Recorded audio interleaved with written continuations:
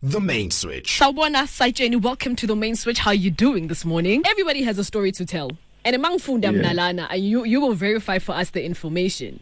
You know, they tell us that you're an actor, director, producer, writer. But before that, obviously, you know, there were some challenges that you had to go through. And in Nizobati, one of them was leaving school. Talk to us. What is your story actually? Ubanu Sayitsheni Mdakhi, where were you born? And how did you even get into this whole industry? Yeah, man. Again, thank you for having me.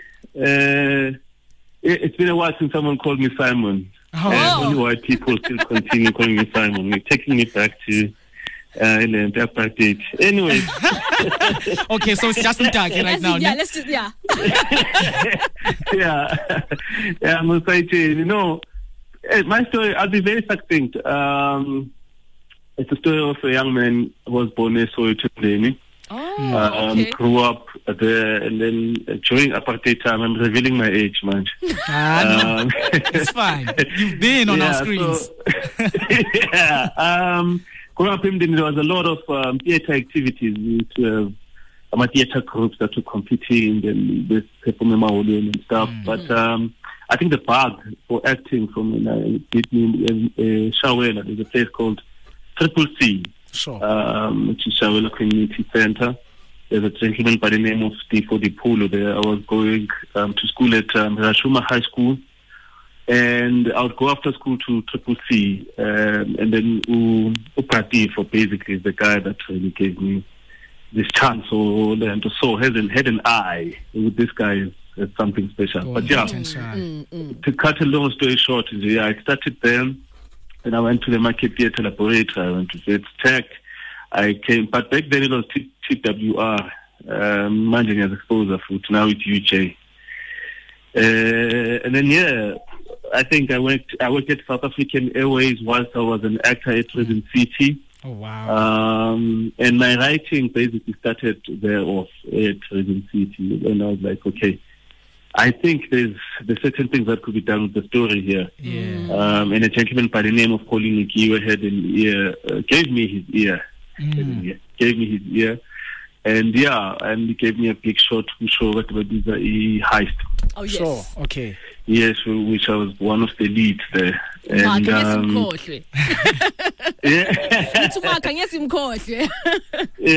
Mark, yeah. So it just my career sort of like took off from there, because after heist I left SAA, and then Bomb Shelter Productions took me in. I was one of the writers, and the storyline that created is Tembiso. So Miss Tembiso went to Spire's writing room.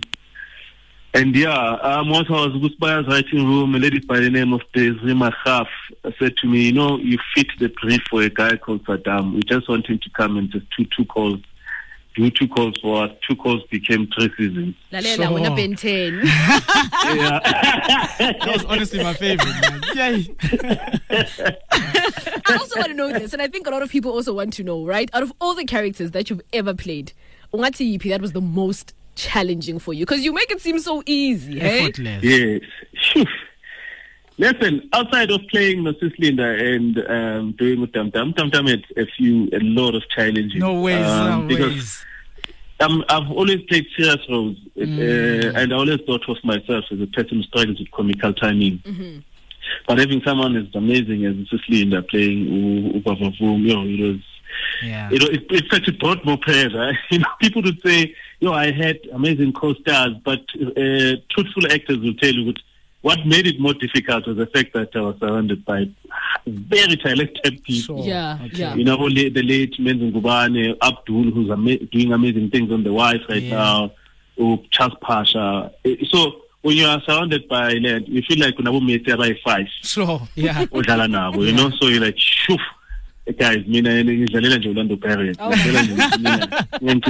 yeah, Tam was a bit challenging. But I must say, the character that really challenged me the most was a character by Number, the TV series Armstrong.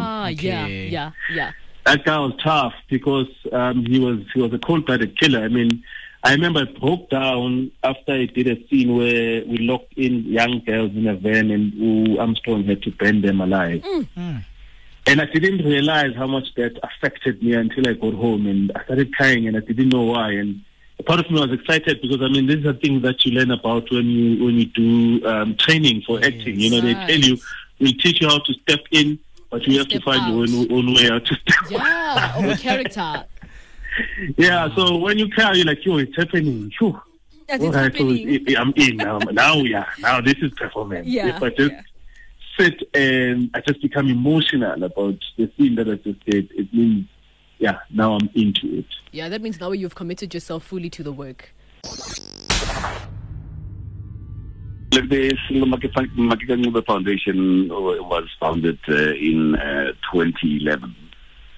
Okay. Yes, and the aim is to basically promote art and culture and the performing arts. And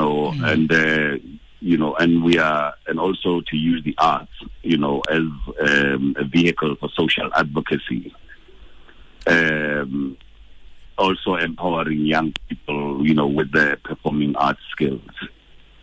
Okay. And how have you been affected by the pandemic? Oh man, I think the hardest hit, by the pandemic is the creative industry. Right. Because we are, people dependent industries, and we basically thrive on, if you look at how the music concerts were affected, the theaters were affected, and basically, a lot of artists found themselves, living way below the breadline, if not, almost on starvation. Dr. Sello, thank you very much for taking the time. I was actually watching the Podcast and Chill interview with Mac G. Should we just keep it at Ndate? Because I remember you mentioned there that you hated it when they used to call you Ankele or anything like that. Well, you are going to experience that transition at some point. Okay. So you have to embrace it.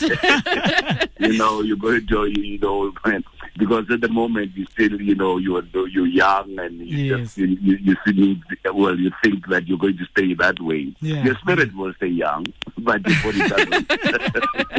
Oh man, it was a beautiful interview. We definitely learned a lot, personally myself. Now, drivers of GBV are the factors which lead to and perpetuate GBV. Ultimately, gender-powered inequality rooted in patriarchy is the primary driver of gender-based violence. How do we as people change that narrative, Dr. Sello? Look, it's going to be men who are actually going to be who have to be at the forefront of this. Definitely. Because we are, the perpetrators. Gender-based violence, I can almost equate it with racism. Racism is basically a white people's problem. Definitely. And people who are actually going to change the scenario are actually going to be white people. They've got to change their attitudes, and I think same applies with gender-based violence and patriarchy. You know what I mean?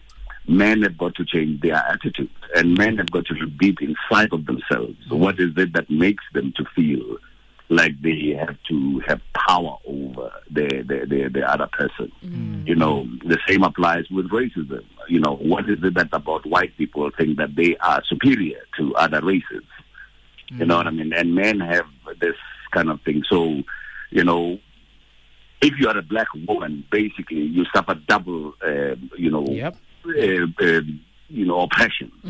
Because on one hand you're being oppressed by your man, and then on the other hand you're going to be oppressed by the white man. And I think that doesn't make sense. And as black people, we've got to start looking at our environment, and black men, mostly, and we've got to realize that we are in the state that we are in at this present moment because somehow black men lost the fight with white people when they came to South Africa. You know what I mean? And instead of directing our energies in the right, in a direction where we are going to regain our dignity, we are too. I think we are just too scared. Yeah. to take all take on the fight. So men, basically, we really have got to introspect very, very, very deeply, and make sure that we win back our self-dignity, regain it, and even regain self-love. If you love yourself, you give what you have. And I think there is an element of lack of self-love in men. That is why, and that lack, translates itself in anger, in violence. The Main Switch, every weekday from 7 to 9 a.m. only on VOW FM 88.1.